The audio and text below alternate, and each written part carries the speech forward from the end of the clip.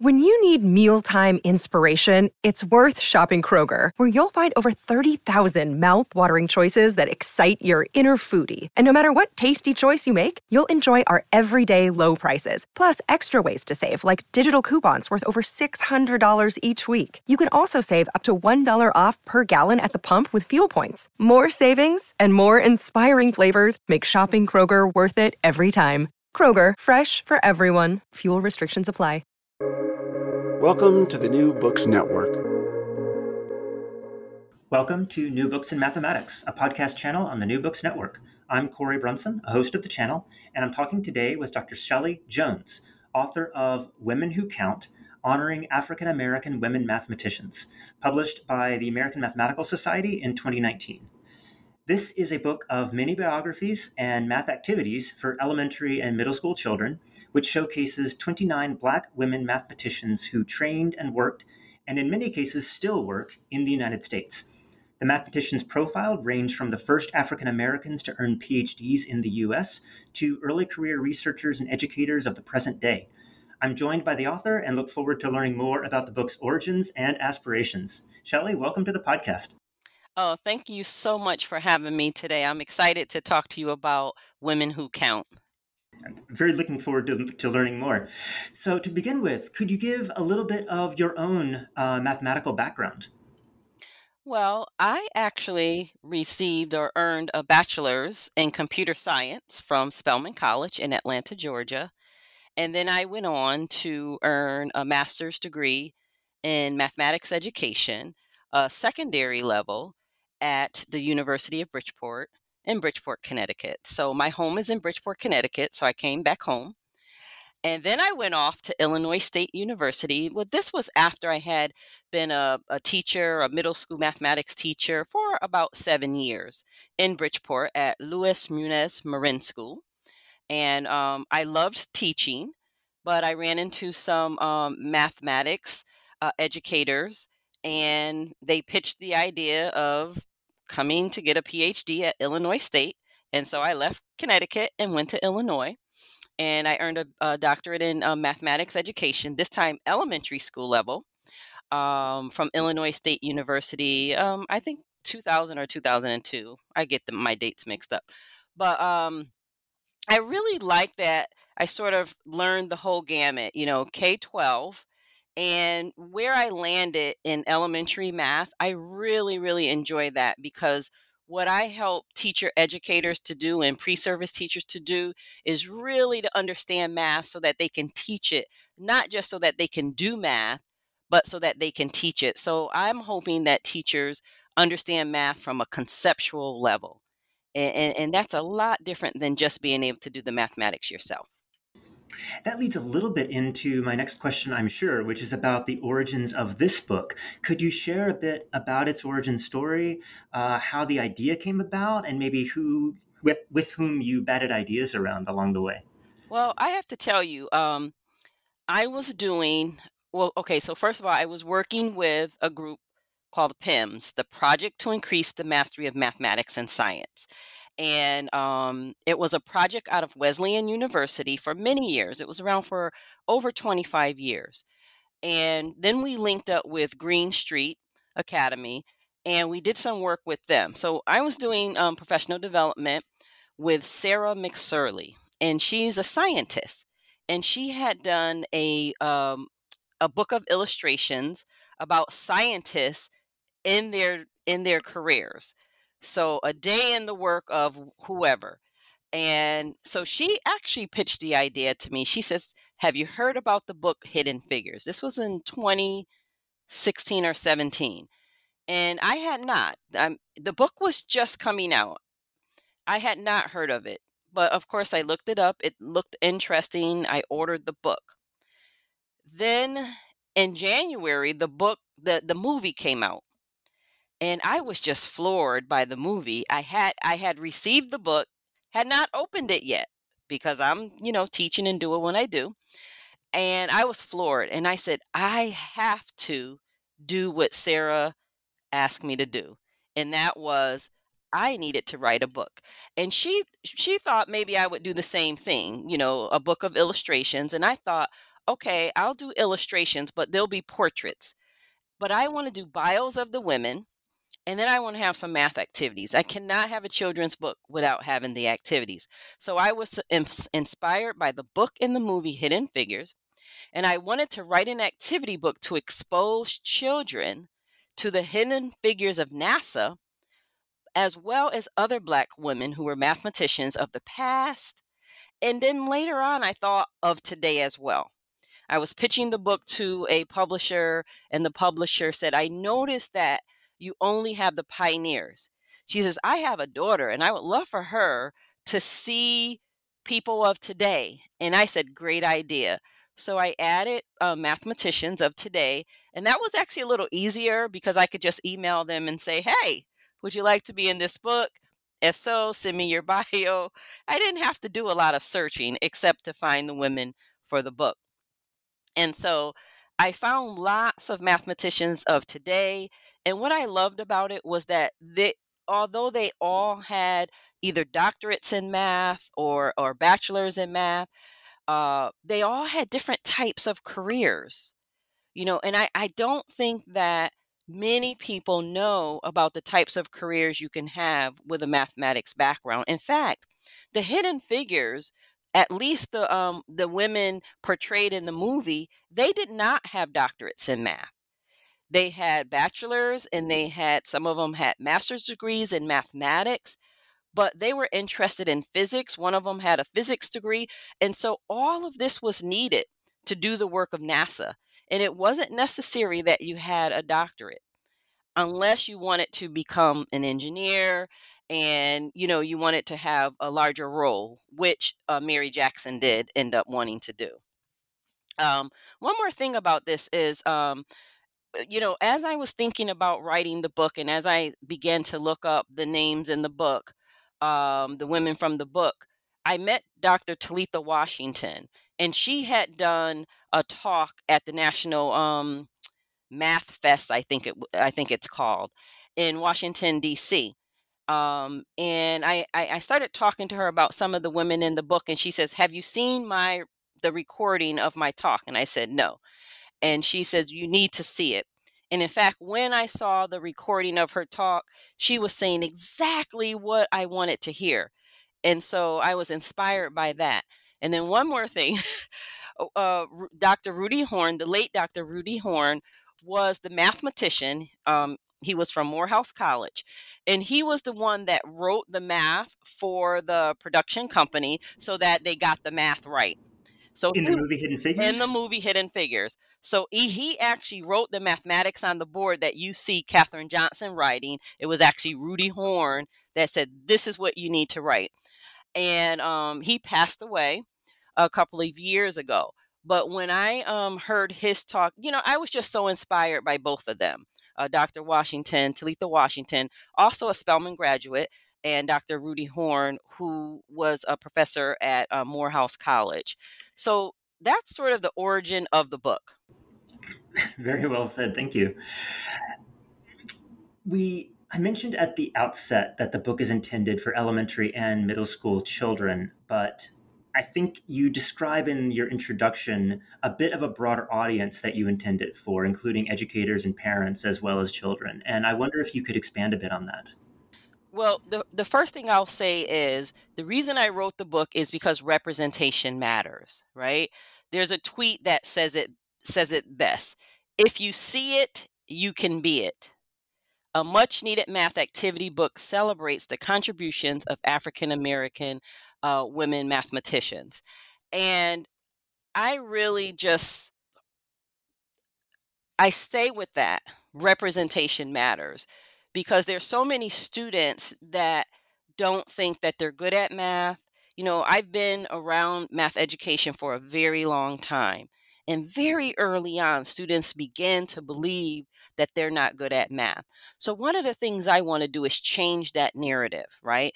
And I think partly the book can do that. One, because students can see themselves in the mathematicians, possibly, right? Whether they're Black females or not. If they're not Black females, they can see that Black females can do math. Evelyn Boyd Granville, that was one of the things that she said.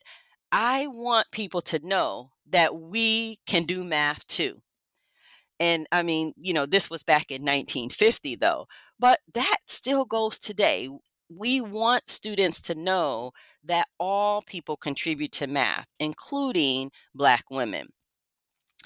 The reason it is a great resource for teachers is because they can use the stories of the women, because when students learn about these mathematicians, the students don't always want to know about what mathematics they did.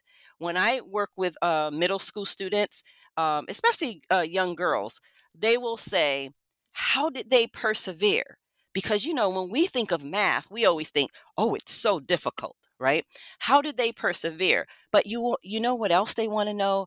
Did she have children? Was she married? So they want to know that, Dr. Granville is a person. She's a person just like us. When Katherine Johnson talks about her relationship with math, she says, well, she knew that she was good at math. She knew she loved math from the beginning. She said she counted everything. She counted the steps that she took. She counted the dishes in the sink. And everyone around her knew that she loved math. So, in knowing that, when she did get that job at NASA, she did the best job that she could do every day. And she didn't look at it as anything special. She said, this is my job. And so I do it. And she checked those figures because they didn't have the kinds of calculators that we have today. So those are the things that they did back then. And we want students to know that they can do it now. I'll tell you something about the Katherine Johnson story. It's either her granddaughter or great granddaughter was just on the Today Show, and she earned a perfect score in a recent standardized test. And when she talks about mathematics and her love for mathematics, it was almost like looking at her grandmother or great grandmother, Katherine Johnson. It was almost like looking in a mirror. And I thought that that was so powerful because that's what we want for students. We want them to have these mirrors that they can see themselves, reflect it, and not just in the math, but in the people. Now, all of the Hidden Figures were also community members. They attended their churches. They worked in after school programs. So they gave back to the community, every single one of them.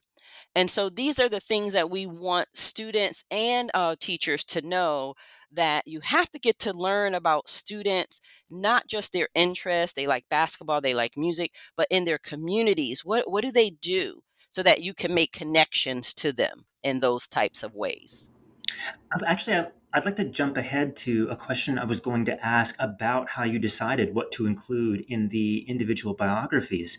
You've mentioned here several elements that I noticed were recurring throughout. You focus on where people grew up and what challenges they faced when they were children or when they were young adults.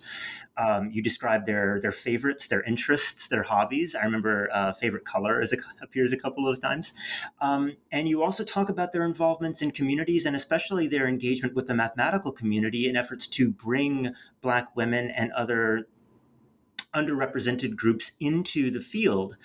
And I'd like to ask if you could describe what your driving interest was in deciding what to include. These are very short biographies, and they're to be read by children. So, what do you really need to be included there? Well, I mean, you said it best. They're to be read by children. When I first started, first of all, I'll tell you that, um, I'm in mathematics education, right? So I belong to an organization called the National Council of Teachers of Mathematics, NCTM. And there's other organizations, MAA, Mathematical, I can't even remember what it is, MAA and AMS. Mathematical Association of America. Okay, thank you so much. And as you can see, I'm not, I am a member now, but in my professional world, I mostly stuck with NCTM, and there's mathematicians, there's math educators. Everyone can call themselves a mathematician. But my point is this: is that many of these women I didn't already know. So when I began to research the mathematicians, I started with a website, Mathematicians of the African Diaspora. And I just chose women from that website. And then once I learned about Dr. Washington, because I didn't know Dr. Talitha Washington, so I learned about Dr. Washington and I contacted her. So she was one of the first contemporary mathematicians I contacted. Then I was put in touch with another website. Let's see, Mathematically Gifted in Black. It's a more recent website, and in February they highlight different mathematicians each day of the month for Black History Month. Anyway, that was how I learned about the mathematicians. I began to write up their stories, and I think I was too focused on the mathematics and their professional careers and things. And when I had other people read, they said, "Well, who's this book for? Is if this book is for children, they you need to dial it back a little, right?" And so children need to read about people and know that that role model is touchable. I can touch that role model. It's someone who I might know. It might be Mrs. Johnson at church. So these are people who are in your community. And really, that's what students need to know. They need to know that these women were community people. They were somebody's mom, you know. Um, and so I started there. And then as far as the math activities, I have to tell you, I try to connect the math activities to the mathematics that the women studied. But what I found was sometimes, because I wanted it to be more elementary school, grade 3, I really couldn't find a good connection. So I began to say, listen, I've been doing this work for a long time, and I think I know activities that students would like. So, as much as I could, I would choose an activity that sort of related to the work that that particular mathematician did. Or in the case of Dr. Yolanda Parker, she just loves Pi Day. So, and she talks about that on her like Twitter or Facebook. Again, the contemporary mathematicians, right? And so I just picked a Pi Day activity for her activity. So I tried to pick activities I thought would be fun, and they didn't have to be activities that were done in school or that followed a Common Core curriculum standard. I just wanted activities like tessellations and palindromes. Sort of think of activities that are more like puzzles. Because I think sometimes students like puzzles, and if they can be challenged by it, but then they do get it, they're amused, but also they tend to learn how to persevere because it's something fun, it's something interesting, and it's mathematics. I got the impression, or maybe I should say it, when browsing the puzzles at the end of the book, I didn't work them because I want to give this book to my nephew once after we finish our interview. They seem to cover a wide range, just as the book does, of grades. So there are coloring puzzles or activities that are appropriate for earlier grades. But then, like you said, there are tessellations, there are code breaking activities, there are Sudoku and magic squares. And I wonder if if that was a conscious choice to choose that range of activities so that a single child might go through the book over the course of multiple years or grades, or if it was intended for families that maybe have multiple children, or if that was just what was available and what made sense for the different biographies. Well, no, okay, so the book is geared to children in grades 3 to 8. However, I think it's appropriate for all ages. When my parents got the book, and I have friends, adult friends who got the book, and they just sat down and they wanted to sort of play with it.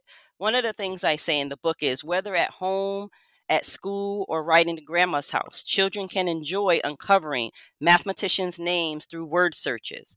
I mean, it's just a word search, but you get to learn mathematicians' names. If I ask teachers, or when a middle school teacher asks students to name mathematicians, They very rarely, if ever, are able to come up with a name that is from an underrepresented group. I mean, they can now a little better. They come up with Benjamin Banneker. They come up with Katherine Johnson. So we're improving there. But sometimes they just need to learn the names of the mathematicians. So those were some of the reasons. So mathematicians' names in the word searches. Then I have math vocabulary, right? I have a few activities where they're unscrambling words for math vocabulary. Math vocabulary is always important. And then solving equations. So solving equations, you could be 6th, 7th, 8th grade, where they have to decode a message. Answering math history questions.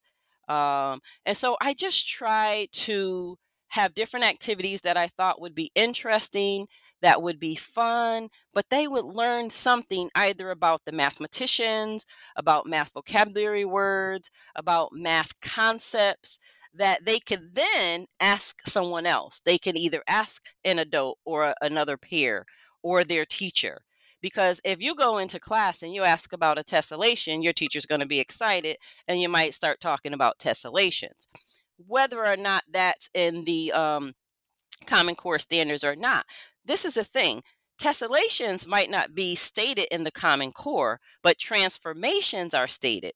So what you do is you talk about transformations, slides, flips, and turns, or translations, reflections, right, rotations.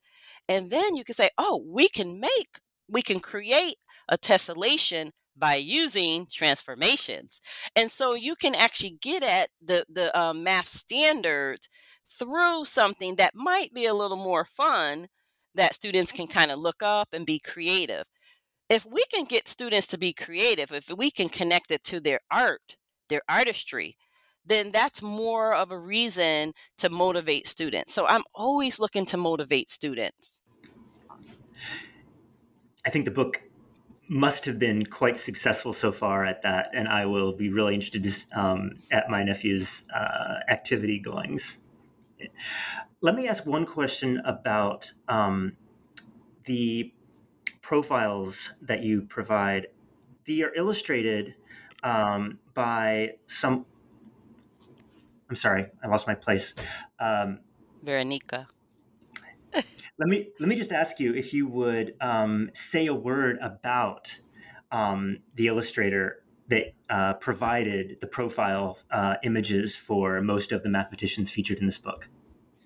Okay, the illustrator of the book is Veronica Martins, and she was born in Brazil.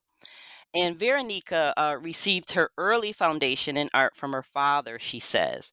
And she decided and dedicated many years of her life closely observing how he manipulated the pencil on paper and illustrated a world out of which she would eventually emerge. So that is part of what she says about herself.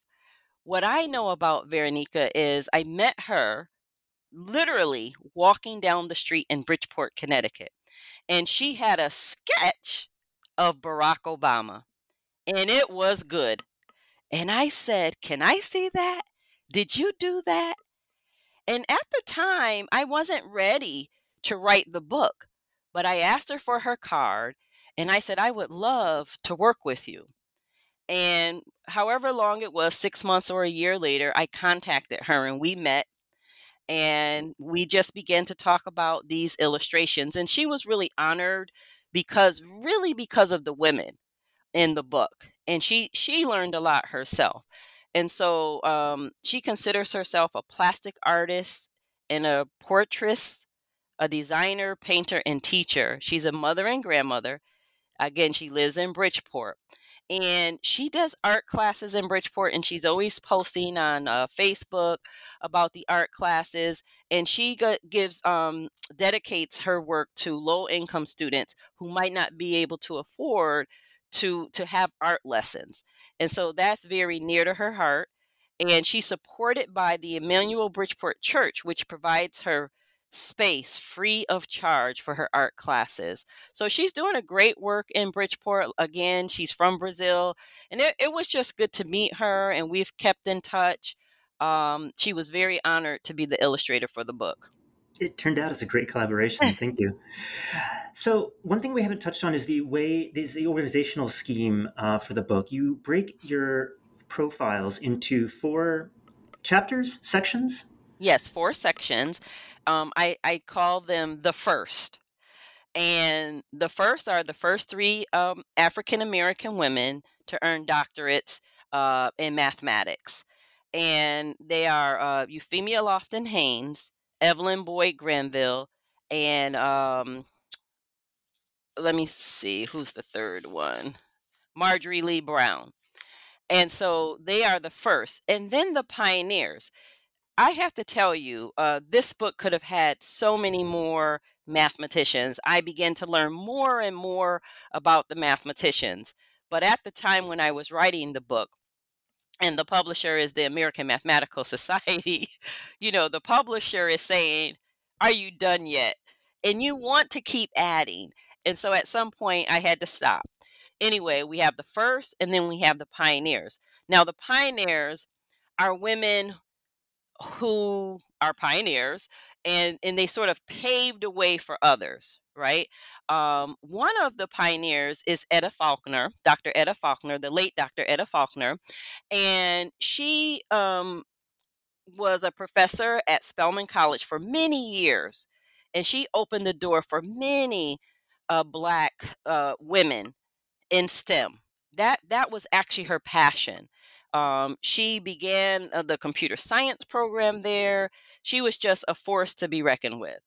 And her granddaughter, Dr. Shelby Wilson, is also in the book. So that was a pair that I just loved. In fact, I actually got Dr. Wilson, Shelby's permission to use her grandmother's story in the book. And in a particular photo, actually, the cover photo is of Dr. Faulkner teaching a class at Fisk. So I loved it. And then we have the hidden figures, and I call them the unhidden figures. But I include Dr. Christine Darden. In the movie, they had Katherine Johnson, Mary Jackson, and Dorothy Vaughan. So the 3 women chronicled in the movie were sort of earlier on in NASA's history, whereas Dr. Christine Darden was later on in the 70s. And Dr. Christine Darden focused on sonic boom minimization. And she actually, although is retired, she's actually working these days. She goes out doing talks about the hidden figures and about the work that she did with sonic boom. Anyway, the unhidden figures, and then our modern day mathematicians, who I call the contemporary first. And I call them the contemporary first because even in 2022, we are still having first. And so I always tell students, you can be the first at something. What do you want to be the first at? That's really interesting. So I was struck in those later chapters by the recency of so many of these firsts, including degrees and faculty appointments. And it's interesting to hear you present that not as a unqualified negative, but as an opportunity to break through for present day young mathematicians. And I really appreciate that. Absolutely. It's so funny because I don't think I would have ever thought of it, but I actually became a first. So I'm the first Black woman, or possibly the first Black person in the math department at Central Connecticut State University to earn full professorship. So yeah, and this was just a few years ago. So I think I'm a first. Congratulations. Thank you. Dr. Talitha Washington, I've mentioned her several times, but she just struck me because she's so dynamic and she's really interested in open the doors for more representation of people of color in particular. But she was the first African American to earn a doctorate at the University of Connecticut, and the year was either 2000 or 2001. So that's pretty recent. And there's a couple of other firsts in the book that I talk about.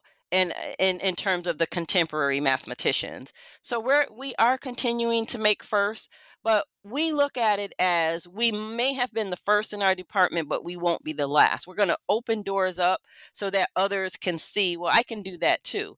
Because there's a YouTube channel called Meet a Mathematician. And Dr. Candace Price is one of the mathematicians featured in my book, Women Who Count. And she's also a professor at Smith College here in the Northeast. But in her talk about herself being a mathematician, she said, and this is true for many of the mathematicians, she said, well, she didn't know that you could be a mathematician. She didn't know that that was a thing. And she wasn't even sure she was that good at math until a teacher told her she was. And after that, you get motivated, you're inspired because you're like, wow, I'm good at this. What one thing for sure is she said she had never seen anyone that looked like her in mathematics, and she said that she did not want that to be true for the next young lady that comes up. So yeah, representation matters, and I just can't say that enough. I mean, so I don't think that I think we've always thought that, but I think more than ever I'm seeing it because of the book, but just working with teachers, working with students, and doing this work I do with culturally relevant mathematics pedagogy. The more and more we bring students into the mathematics, the more motivated they become, and they begin to see themselves as mathematicians where they may not have seen themselves as mathematicians before. You mentioned earlier, as well as just now, the importance of representation, in addition to representation of underrepresented groups, in this case, African American women. The book also features a wide variety of appointments. These are not necessarily, as you mentioned earlier, these are not necessarily people who earned mathematics degrees, and even those who did are not necessarily research mathematicians by name. They may be engineers, they may have other occupations. And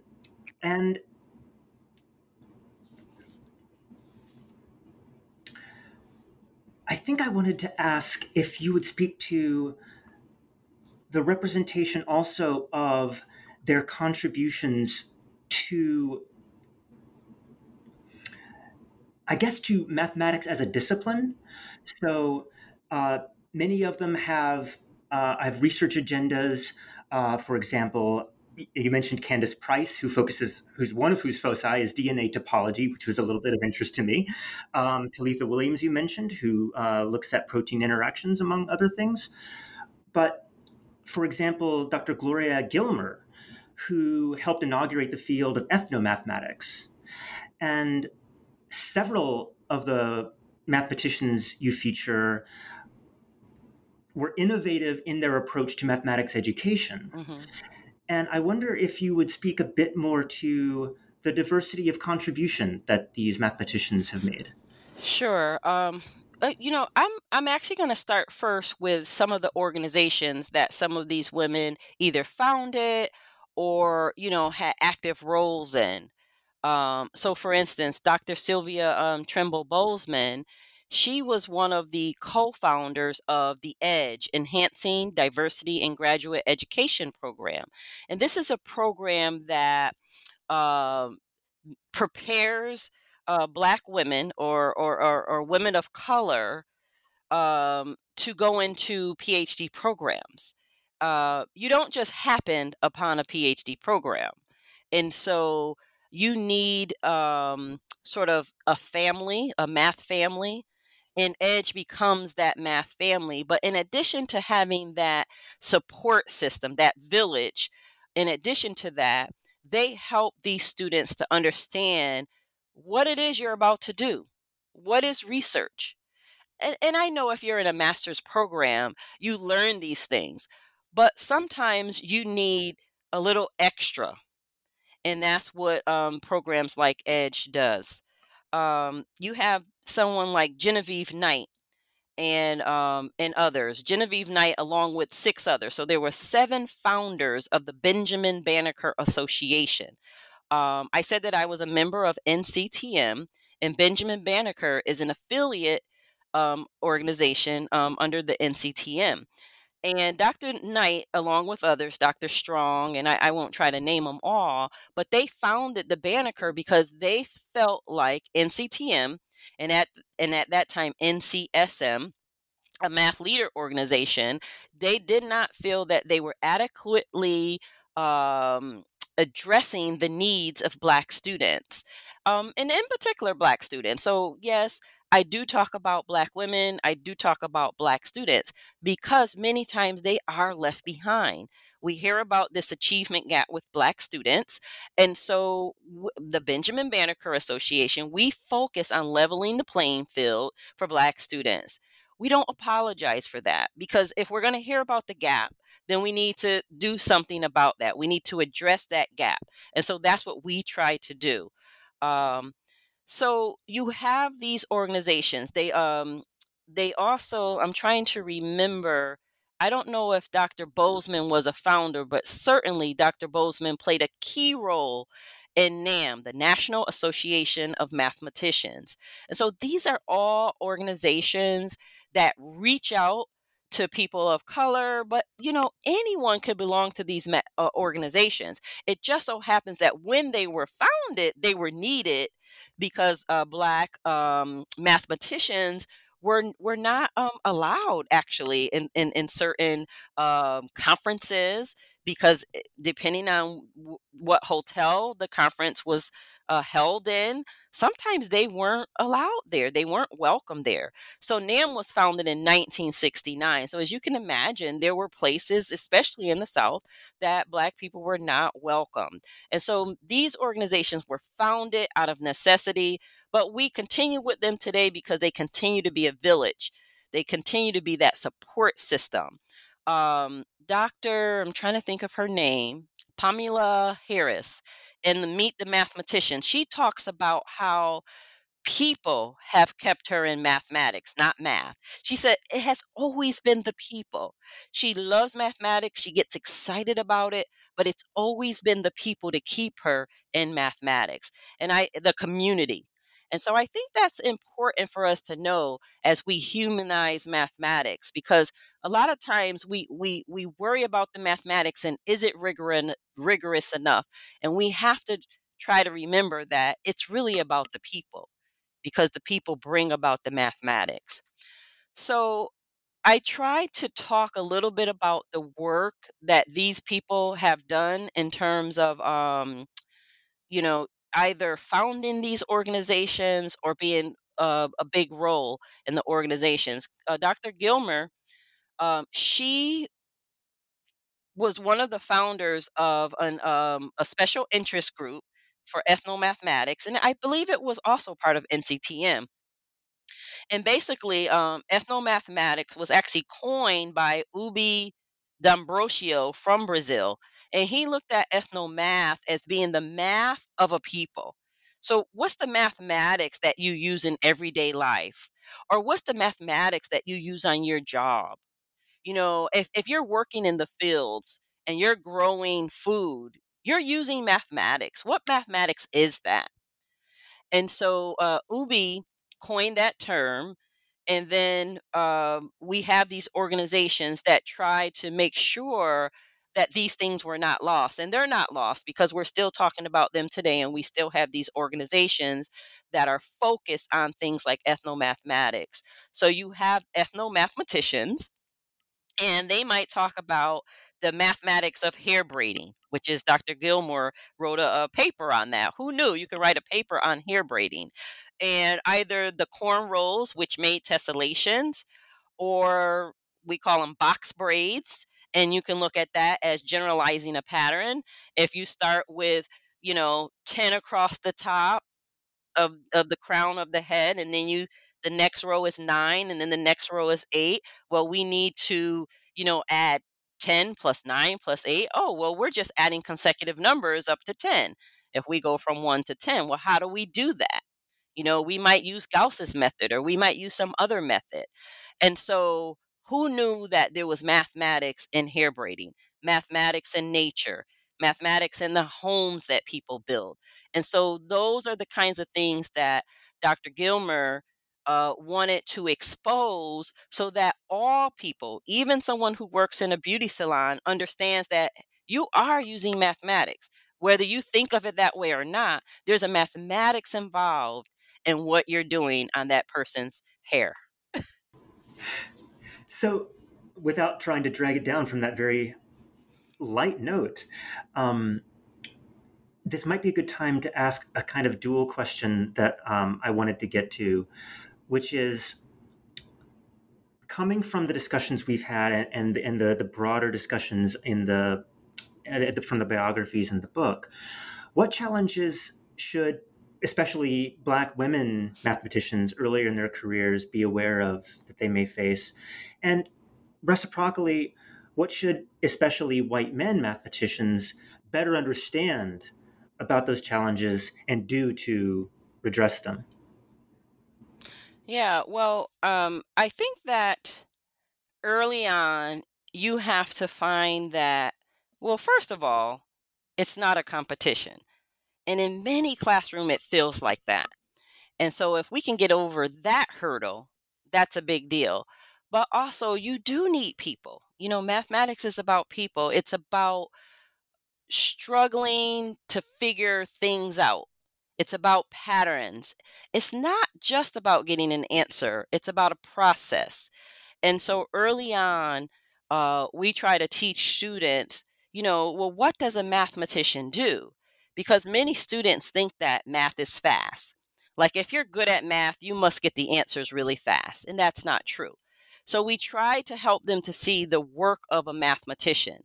And so if you are going into a program, a master's or a PhD program, you probably know by now that that's not true. Math is slow sometimes. You have to think about it, you get things incorrect, and then you go back.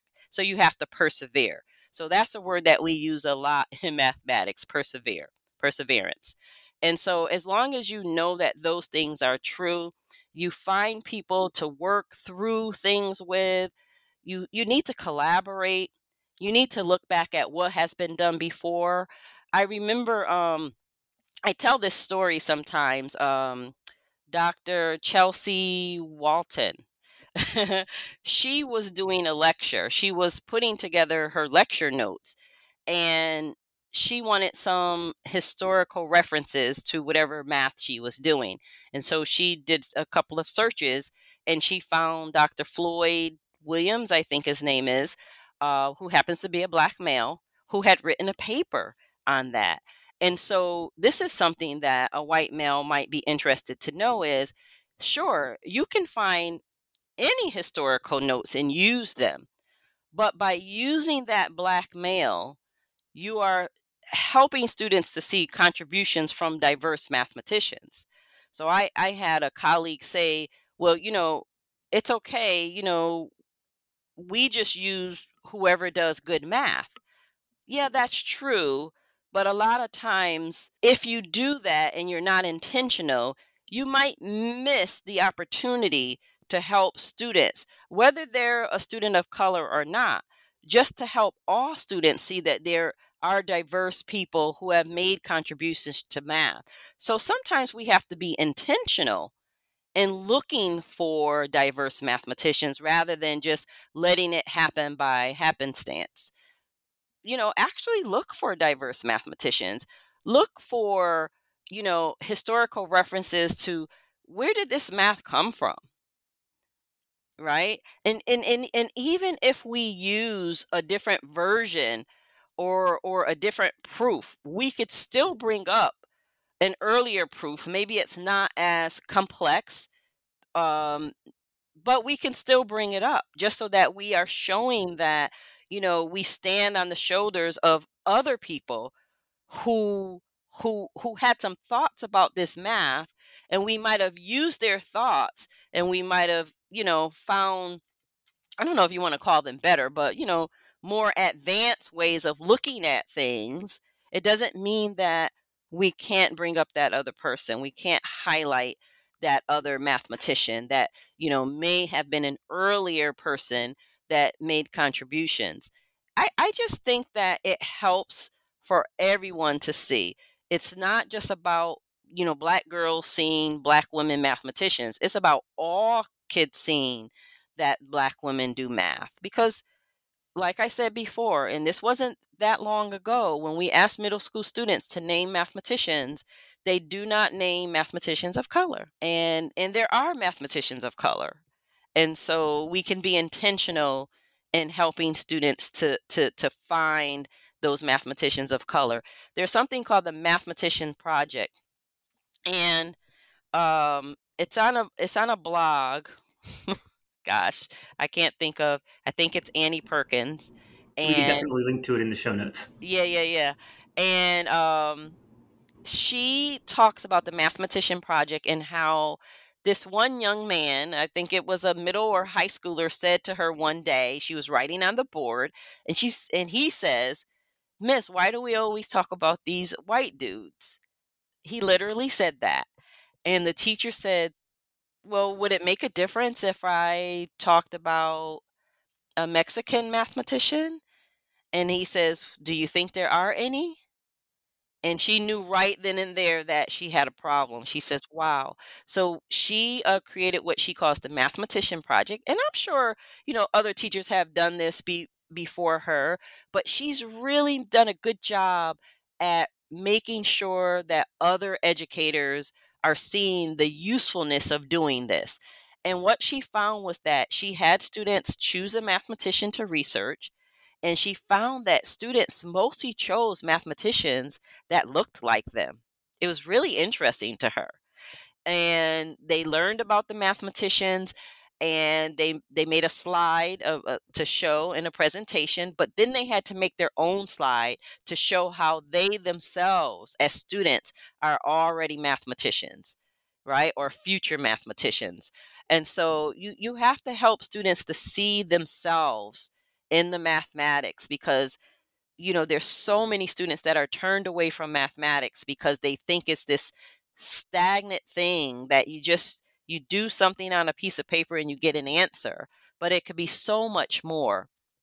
And so we have to help students to see how, math and music are connected, how math and art is connected, how gaming is connected to mathematics. There's so much that is connected to math. And if we can help students to see those connections, then they might just take off.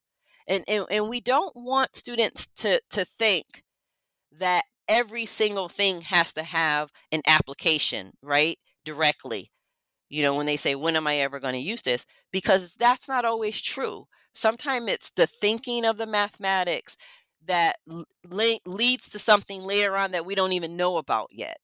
And so at we want them to see the usefulness of math, and we want them to see the math connections, but we don't want them to think that is all there is to math. So we have to be careful there. Very well said. Thank you. Before I wind down, are there any questions maybe you wish I'd asked that I haven't, or anything about the book you'd like to bring up? I don't think so. I think you did you did a really good job. Um, no, I think that we talked about what I wanted to talk about, why we need the book, and the fact that we have so many mathematicians that are featured, highlighted, but there are so many more, and we just can keep learning. Then let me begin to wind down by asking if there's another piece of scholarship or media that you think makes a good companion to this book. Well, I think that what I like to try to do is to have teachers look at different websites, because I've talked a lot about, mathematically gifted and black and mathematicians of the African diaspora, but we also have Lathisms, which is a website that highlights Latinx and Hispanic mathematicians. We also have a website that is called We Are Indigenous Mathematicians. And so I don't need to go through all of the different groups, but just to say that there is mathematics out there, there's diversity out there. if we can bring that into the classroom and help students to see diverse mathematicians, I think that's a good thing that we can do.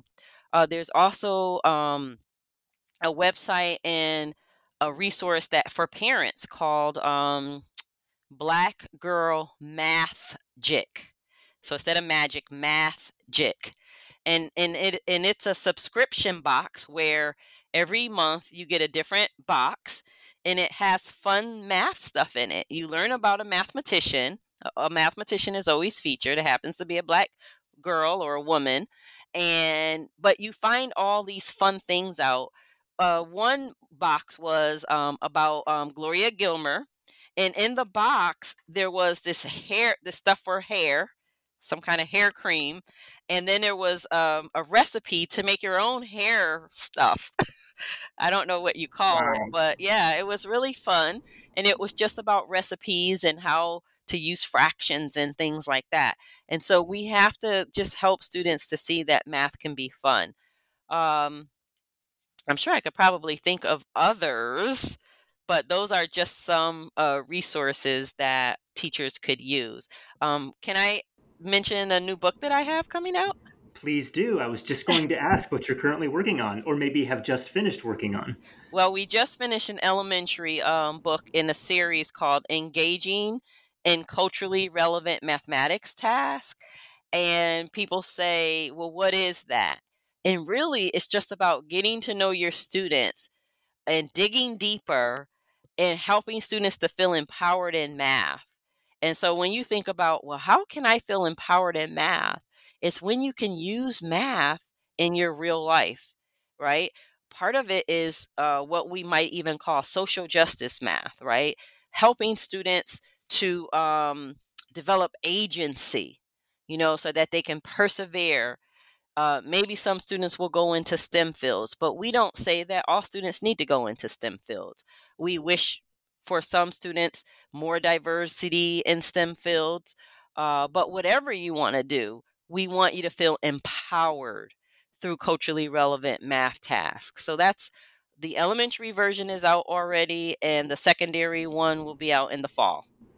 And Oh, my these are. co my co-authors are doctors Lou Matthews and Yolanda Parker.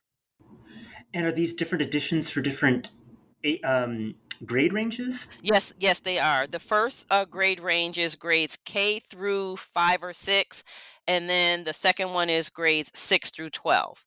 And so, what we do in the different versions of the book is we provide vignettes and examples of math activities and math lessons that teachers at that grade level might use, and we connect it to like the Texas Essential Standards, the TEKS. We connect it to the Massachusetts standards, the Common Core standards. And so we make sure that you see the math is there, but what else do you need to be culturally relevant? We use the social justice standards. So, yeah. Very cool. I look forward to seeing it, and I hope you will consider coming back on to the New Books Network to discuss it now that it's out. Absolutely. Maybe in the fall once the secondary book comes out. I thank Fair you for the enough. invitation. I've been talking with Dr. Shelly Jones, author of Women Who Count, published by AMS in 2019. Dr. Jones, thanks very much for joining me. Thank you so much.